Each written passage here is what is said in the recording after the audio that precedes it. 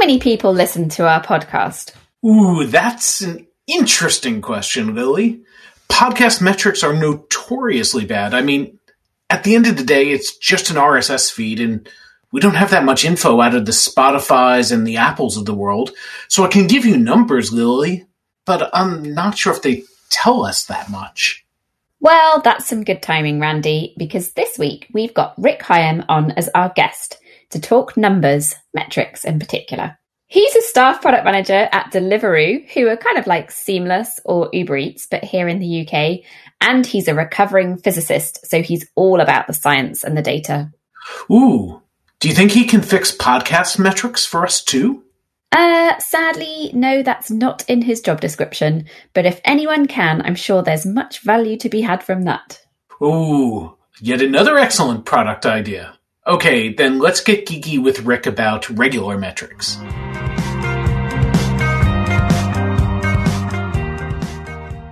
The product experience is brought to you by Mind the Product. Every week, we talk to the best product people from around the globe about how we can improve our practice and build products that people love. Visit mindtheproduct.com to catch up on past episodes and to discover an extensive library of great content and videos. Browse for free or become a Mind the Product member to unlock premium articles, unseen videos, AMAs, roundtables, discounts to our conferences around the world, training opportunities, and more.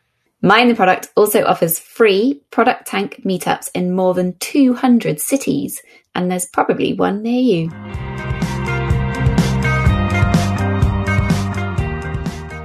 Rick, thank you so much for joining us on the podcast today. Hello. Thank you for having me. For anyone who wasn't at your talk at the Mind the Product conference a couple of years ago here in London, where I am, and I realize neither of you are, and most people listening aren't. But if you weren't at that talk and you haven't caught up on the video and things like that, just for anyone who doesn't already know you, how did you get into product in the first place, and what are you doing today? Who are you? Why are you here? Why am I talking to you? So I'm a staff product manager at Deliveroo at the moment, and I work in the payments area. So my team we kind of bookend the product, and we look at payments in, how consumers check out after they've done all of their order and basket building. And then we look at the other end, which is how do we pay our restaurant partners and our riders. So it's kind of money in, money out, money flow, that sort of stuff. And how'd you get into product stuff in the first place? That's a great question, isn't it? I love that question because PMs just have a fantastic background. I ran an offsite once, and one of the things was people had to come in and kind of write down where they came from as a mystery. And then in one of the breaks, it was like pin the tail on the donkey. We tried to guess where all of our product colleagues came from. It's brilliant.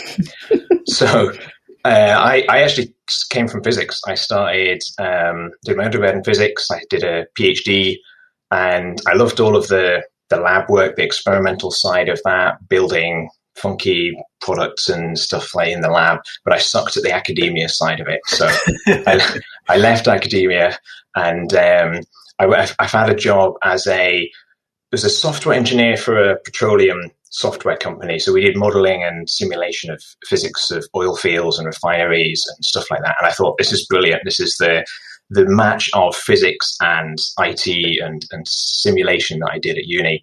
And I did that for a few years, but the part of that I really enjoyed was not the software engineering. It was the exploring of the product. It was hearing from all of the engineers about what they found frustrating with the product. And I started building all of this stuff, and my boss started not liking me because of it. And he's like, why can't you just deliver this stuff? And I'm like, no, but this is all good. And I was talking to people inside the company saying, and they were saying, this is great. When can we get this in? And my boss was like, we're not. It's not what you've been told to do. So I didn't last much longer after that. I quit, just to make that clear. And so I then moved into web development, and I had a year at Skyscanner. And that was kind of my foot in the door. The only job I could get there was with as a software engineer. So kind of blanked my way into doing web development, having not done any web development before.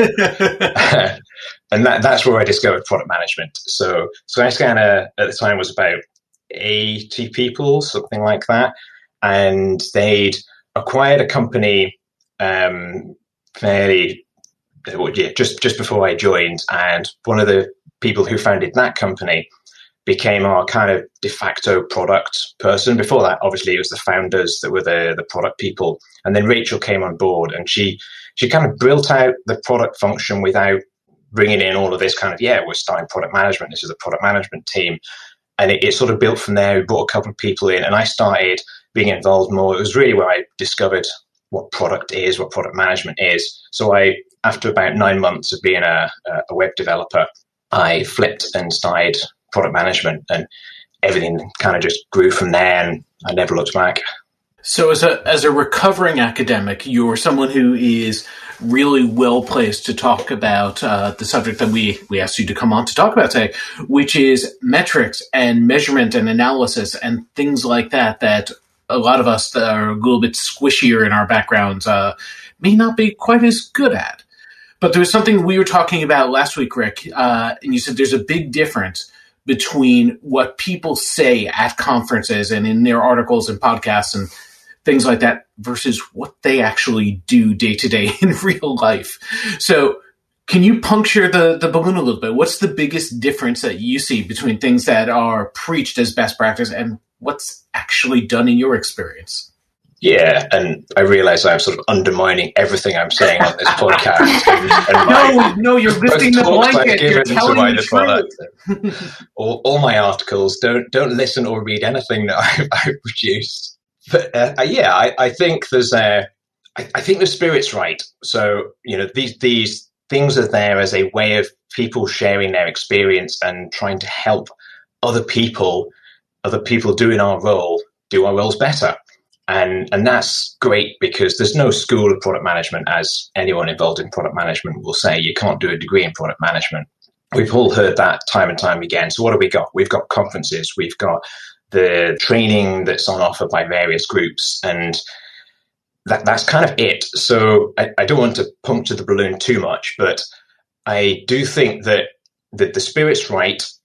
The danger is that we make people feel almost guilty that they're not doing it right, or that it's not as easy as, so-and-so who got on the stage and talked about it says. And I think there's good reasons for that. I think it's you had to produce something for a medium. It's either a talk or an article. It's something finite, or a podcast where I've got half an hour to talk to you guys. And the fat's been trimmed, and you can only really talk about the simplified version. But so often the devil's in the details, and not even the details, but the stuff that you don't talk about that happens. It's the journey you've been on, the learnings that you have had that you almost don't think about. And a thought that's just popped into my head from absolutely nowhere that has nothing about product management. But a few years ago, I got into bread making, and way before pandemic sourdough happened. And I went on a course with a baker called Richard Bersonet, and he let us video in the class. So I was videoing him stuff. And then I started to video him helping other people correct their mistakes. And when I look back, they're the videos that are most useful. It's not videos of someone saying, this is how I do something. It was a video of somebody else struggling and him coming in and saying, you're doing this when you should be doing that. Here's how you do it. Then they had, and it was that correctional process. And, we see that in so many, so Spotify is a great example of it. And, we had Mind the Product conference, the man himself, Heinrich, got on stage, and, he was like, yeah, we do this at Spotify. It was never meant to be a blueprint that you just take away and you use. It was an idea that you put into practice, that you fine-tuned for yourself. You worked out what works from what doesn't work. And so there's so many examples in product management of people just saying, yeah, you do this, or here's a framework that you use, plug numbers in, product will come out. And it's tough to balance. So quite often when I'm looking at metrics, I feel like they don't always tell the full picture. They're interesting, but I also feel a sense of uneasiness of, can I really believe what I'm seeing? And I think actually some of this is down to, in a couple of different places where I've worked, we've had a number of different analytics tools that we've been using, and they all say slightly different things. So I'm always a little bit mistrustful of what I'm seeing. What's your experience of that, and how do we get around it? Or is it a case of, no, that's perfectly normal behavior? It's a big leap to say that's perfectly normal behaviour, but I would agree with you to an extent. The main thing that I would agree with, that I think a lot of people on the opposite spectrum to you would say, is that you've got to trust the data. But what you said is correct. The data doesn't tell you everything. You can't just discount the data, though. It's there. It's important. It's informational. It's one of the things we said at Skyscanner is product managers collect insights. Data is an insight, and there's lots of other insights that don't necessarily come from data. I always tried to use the word data by meaning qualitative and quantitative. So I would see user research and user testing, usability testing, all of that kind of stuff as data. It's information. But I think a lot of people think about it purely in terms of ones and zeros. And to touch on one of the other things you said there about mistrusting data, I guess there's two elements of that. One is how we got that data, and we can come back to that. And the other one is literally just the numbers themselves. So we had a huge problem at Skyscanner where people didn't believe the numbers, and quite rightly, because we had Skyscanner evolved, as I say, from like 80 to hundreds and hundreds of people in 9-10 places around the world. And over time, our data sources just grew. So we had GA, we had Mixpanel, we had our own internal data, we had stuff that the marketer team was bringing in, all sorts of stuff. And all of these produced reports that were kind of the same and kind of different. And it made people frustrated because they couldn't do their job. They couldn't decide which bits of that data they could trust. And it undermined a lot of people's trust in how we work as product engineering and stuff like that. And fundamentally, you need data to be able to run a company, even if we ignore product management. But product managers need data to be able to make decisions. And one of my colleagues used to say, like, in terms of what makes a good metric, he would say it has to be actionable, accessible, and auditable. So the latter two there are the ones you're talking about. People have to be able to get to it easily, and people have to be confident in that itself. But I think the other part of the picture is that I'm going to use the word qualitative, but I would call that an insight. I would call it data. But yeah, that's what people see, is how do we bring in the human part of that? So the two things that I would say potentially make people mistrust data is the underlying systems. Is it accessible? Is it auditable? And then how did we get that data? What does it mean? Do I understand everything that we put in to collecting that data? And therefore, can I understand and accept the result that came out of it? So when data comes in, there's two problems that I tend to have with it. One is sometimes people try to fine-tune the data and get the numbers exactly right. And I usually look at it as all data is relative. I'm looking for trends. I'm looking for stories. I'm not necessarily looking for the absolute numbers, because maybe that's because I'm old and I grew up on hits as the measurement of web traffic, which was completely crap. And then I worked in media where they base things on diaries and things like that, and also consensual fiction. But the trends bear out over time, or so I think. Is that useful, or should we be looking at absolutes and fine-tuning and making sure that the data is quality, or the right quality as well? I think there's probably scenarios that cover both. If you're going to look at the data in detail, then you need to be sure about its quality. But not all data needs to be looked at in detail. And it goes back to what we were saying about why do we have this data? Where does it come from? Most importantly, what questions are we asking to get that data? What decisions are we trying to make with that data? What other bits of data do we have that is going to contribute to that? What area of the product is this data about? Is it a small new feature in either a big company or a startup where we don't have a lot of data, in which case things are a lot fuzzier? Or, are you a startup and you just haven't got the traffic yet? Or are we talking about a very mature feature in an enterprise company that we're kind of tweaking the last couple of percent on, and we're maybe running A/B tests? And at that point, again, it's the question you're trying to ask. If you want to know a small percentage change and whether something is optimum, then you run an A/B test, you look at statistical significance, and you need some pretty strong, accurate data for that. But yes, I would say actually a lot of product management sits on the opposite end of that spectrum, especially if you're sitting in the startup world, and even if you're creating new products or small features of large products. It's that, what's the trend? Where, what questions are we trying to ask? How do we know what direction we're going in? It's the gray area that product managers operate in 90% of the time. So, Rick, a follow-up on that is one of the other things that happens a lot is people get an interesting number that comes in. So there's a trend and then all of a sudden an interesting number. So it's usually an outlier of some sort. And I've seen people jump on that really quickly. When is it right to do that? I usually say one is interesting. We should look and make sure that it's valid in the first case. But I don't necessarily want to act on it if it just happens once. But when should you pay attention to an outlier?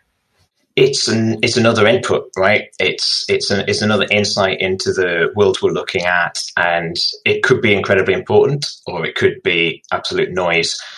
And I think you're right not to jump on it, not to act on it. And I mean, I see this when I put engineers in front of user tests. It's, they come out enthused, but it's about one person. They want to go and fix that one thing that they saw that one person struggling with. And they're right to do that. But is it the most impactful thing that they can be working on? And so you broaden out again where we're trying to go, what decisions are we trying to make?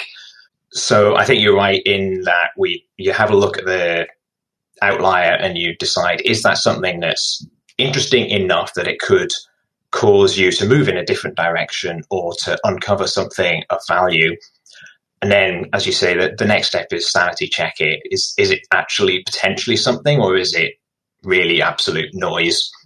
And then if it is potentially something, how do I look into it? What experiments do I need to run to look into it, or how would I go about collecting some more qualitative data around that input? How can I sanity check that this is something that might have a bearing on what decisions we make and what direction we want to go in?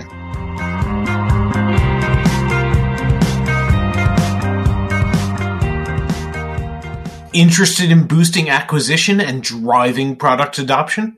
Or perhaps you're focused on reducing churn and improving profitability. Whatever the metrics that matter most to you, track them with Mixpanel, the most powerful self-serve product analytics solution. More than 26,000 companies around the world, including Deliveroo, TransferWise, now known as Wise, Uber, Ticketmaster and DocuSign, use Mixpanel to build better products. And now you can too. And the Product Experience listeners get $5,000 off Mixpanel. Visit mixpanel.com/MTP and enter code MTP5K to claim your offer.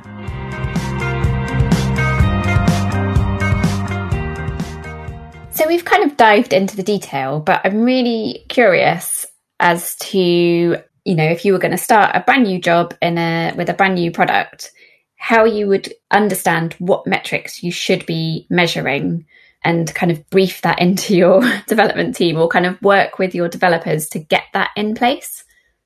I think that depends on what team you're joining. So I joined Deliveroo, and it's very mature on the data side of things. They've got a very strong set of data scientists, and they've got very clear metrics about what's important.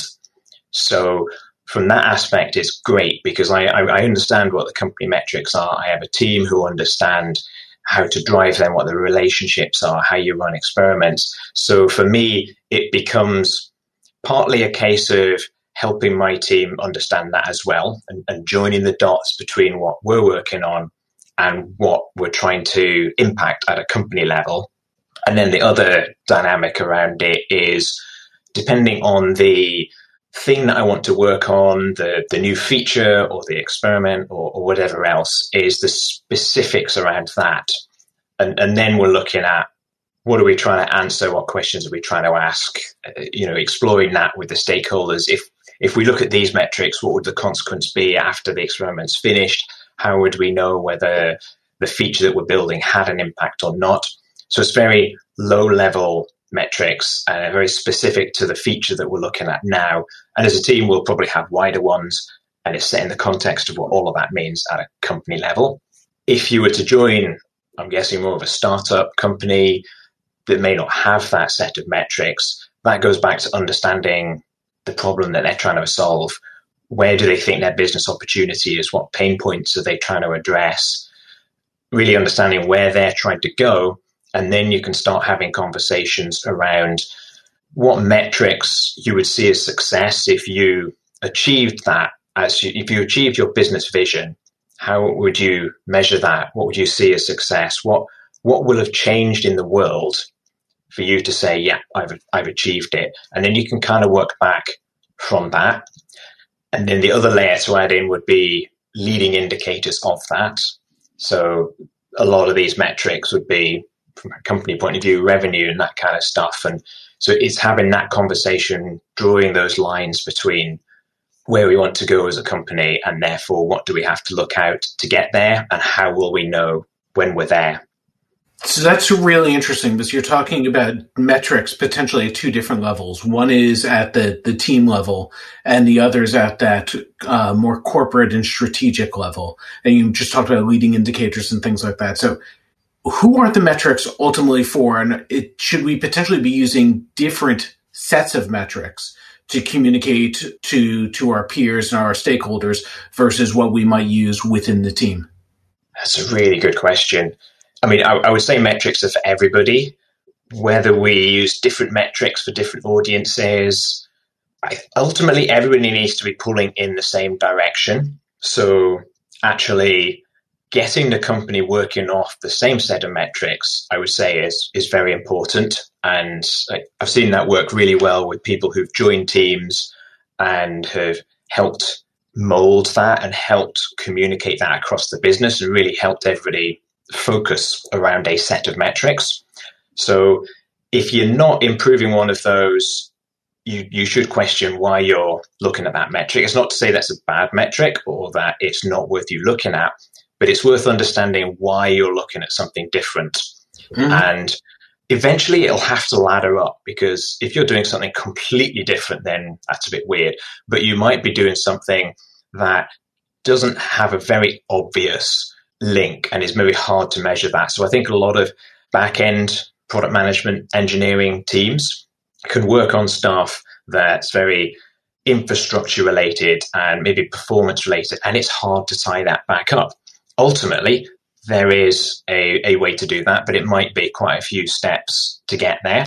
And that's all right. You have that conversation. Mm-hmm. And in that sense, you would need to have different metrics to talk to those different teams. You wouldn't go into a platform team and say, so what are you doing to increase conversion this week? Or, are we going to hit our ROI on that marketing campaign? You're not going to have a very fruitful discussion with them on that front. But you might be able to have a conversation around, it's understanding everybody's priorities and understanding how stakeholders or even just different teams think about stuff, and trying to understand the relationship between that and your key set of company metrics. What about vanity metrics in that instance? So, sometimes you do get a senior person in the business under the impression that just counting page views or app downloads or something like that is that's what they're focused on. And how do you overcome sort of understanding what the vanity metrics are and persuading stakeholders to think about the ones that really do matter? like how many people are going to download this podcast, for example. It's our favorite vanity metric. Yeah, absolutely. Yes, that's hard. And it's easy to say that it's just stakeholders. It's your big bad exec team come to you and want to talk about revenue. Every product manager slips into that from time to time, and they start talking about vanity metrics. And I think it's natural, because at the end of the day, these are the things that you're trying to change. And the other metrics behind that are the ways that you can change it. So in the past, I've talked about product management as ratio management, and it's understanding that change to get us towards the vanity metric. So, I mean, the vanity metrics have all kinds of problems with them. They can mask behaviors. They can think that you're doing well when you're not. So it's useful to try and think about what you want to change. And then you can start to talk about, well, how will we know if we've changed that? And a lot of those conversations tend to focus around ratios. And they're a great way of looking at these leading indicators, ways of saying, okay, we want to increase revenue. How are we going to do that? Well, we're going to introduce this new feature. And okay, what's that new feature going to drive? You start to break it down that way. And then you're not talking about how much revenue you're going to make. You're talking about how many people do I need to sign up every day to make a profit? Mm-hmm. And then you can start to talk about, what do you mean by profit? And, what's the benefit of somebody signing up?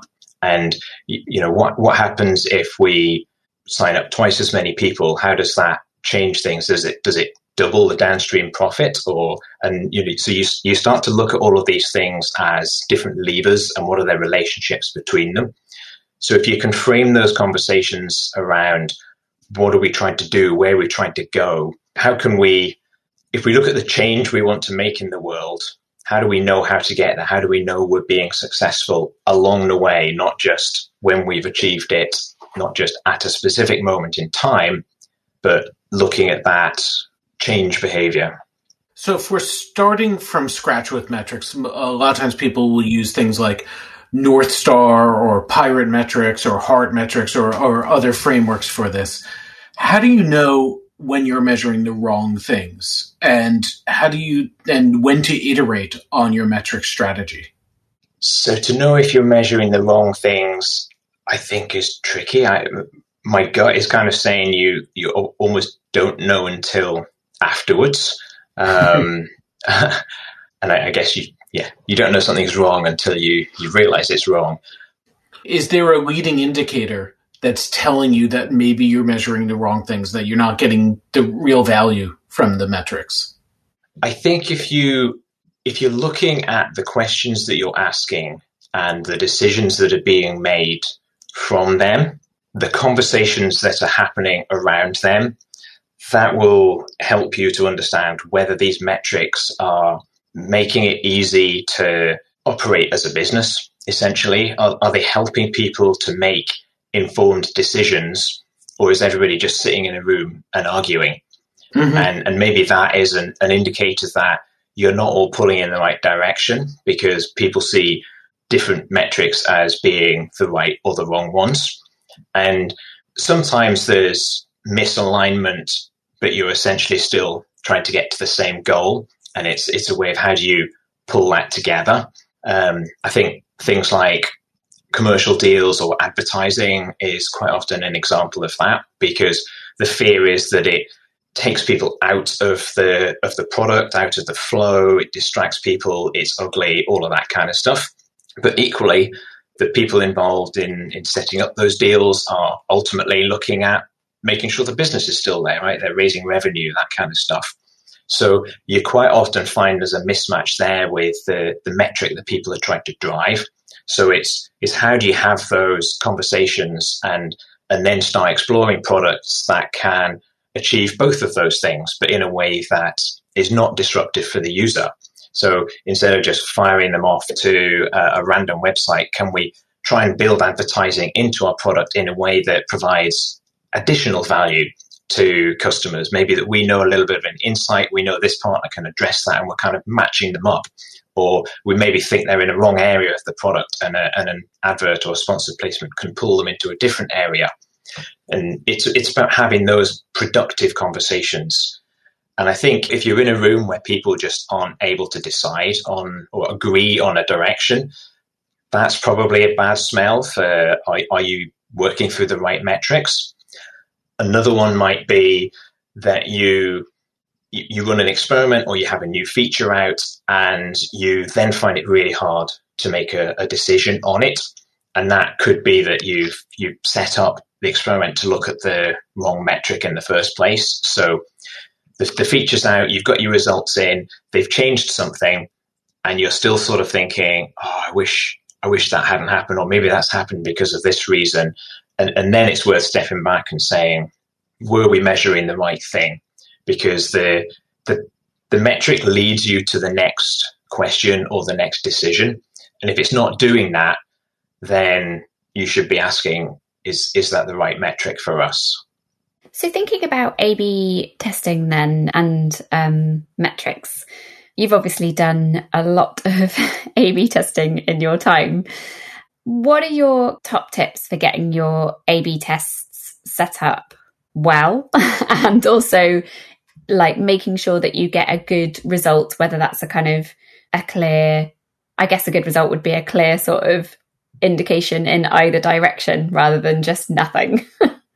Yeah, I think a really interesting question that you can ask yourself is it's a kind of version of a retrospective, and that bad PR headline is, if this happened, would I be happy killing a feature, for example? So say we're introducing a new feature, and the question you ask yourself is, if we don't see this result here, or if this metric doesn't change, am I happy saying to myself or going to the CEO and saying, nope, we're not rolling that out? Or would I be sitting there going, oh, is that the right decision? Or should I have measured that instead?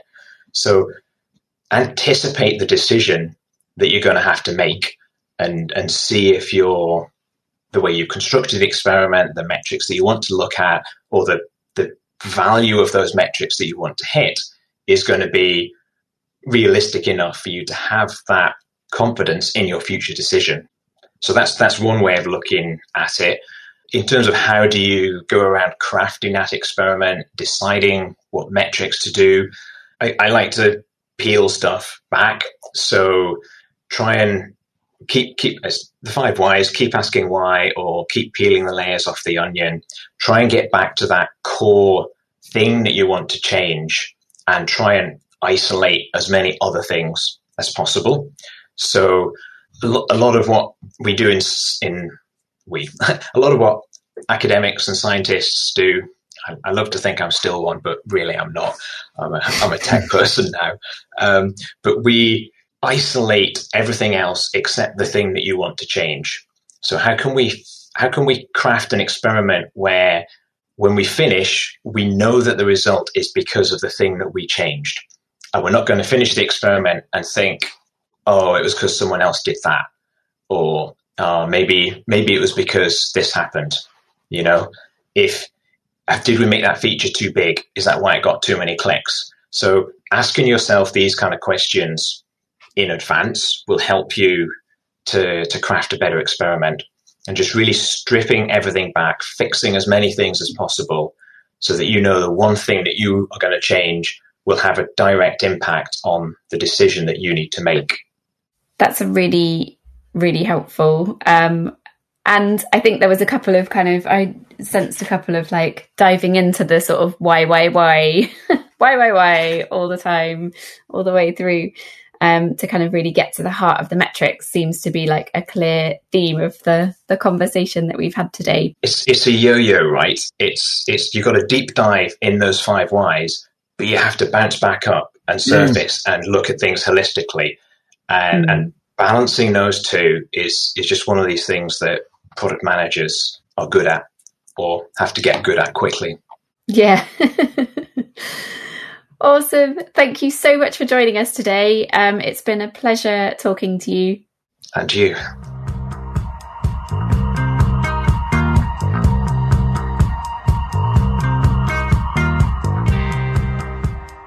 So, Lily, did that answer your question about podcast metrics?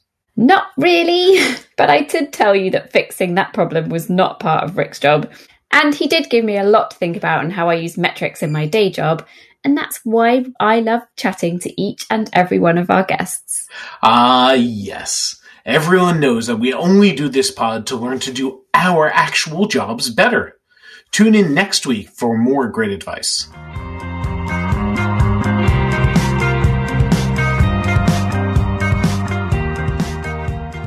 Our hosts are me, Lily Smith, and Me, Randy Silver. Emily Tate is our producer, and Luke Smith is our editor. Our theme music is from Hamburg-based band POW, that's P-A-U. Thanks to Arne Kittler, who runs Product Tank and MTP Engage in Hamburg, and plays bass in the band, for letting us use their music. Connect with your local product community via Product Tank, our regular free meetups in over 200 cities worldwide. If there's not one near you, you can consider starting one yourself. To find out more, go to mindtheproduct.com/product tank. Product Tank is a global community of meetups driven by and for product people.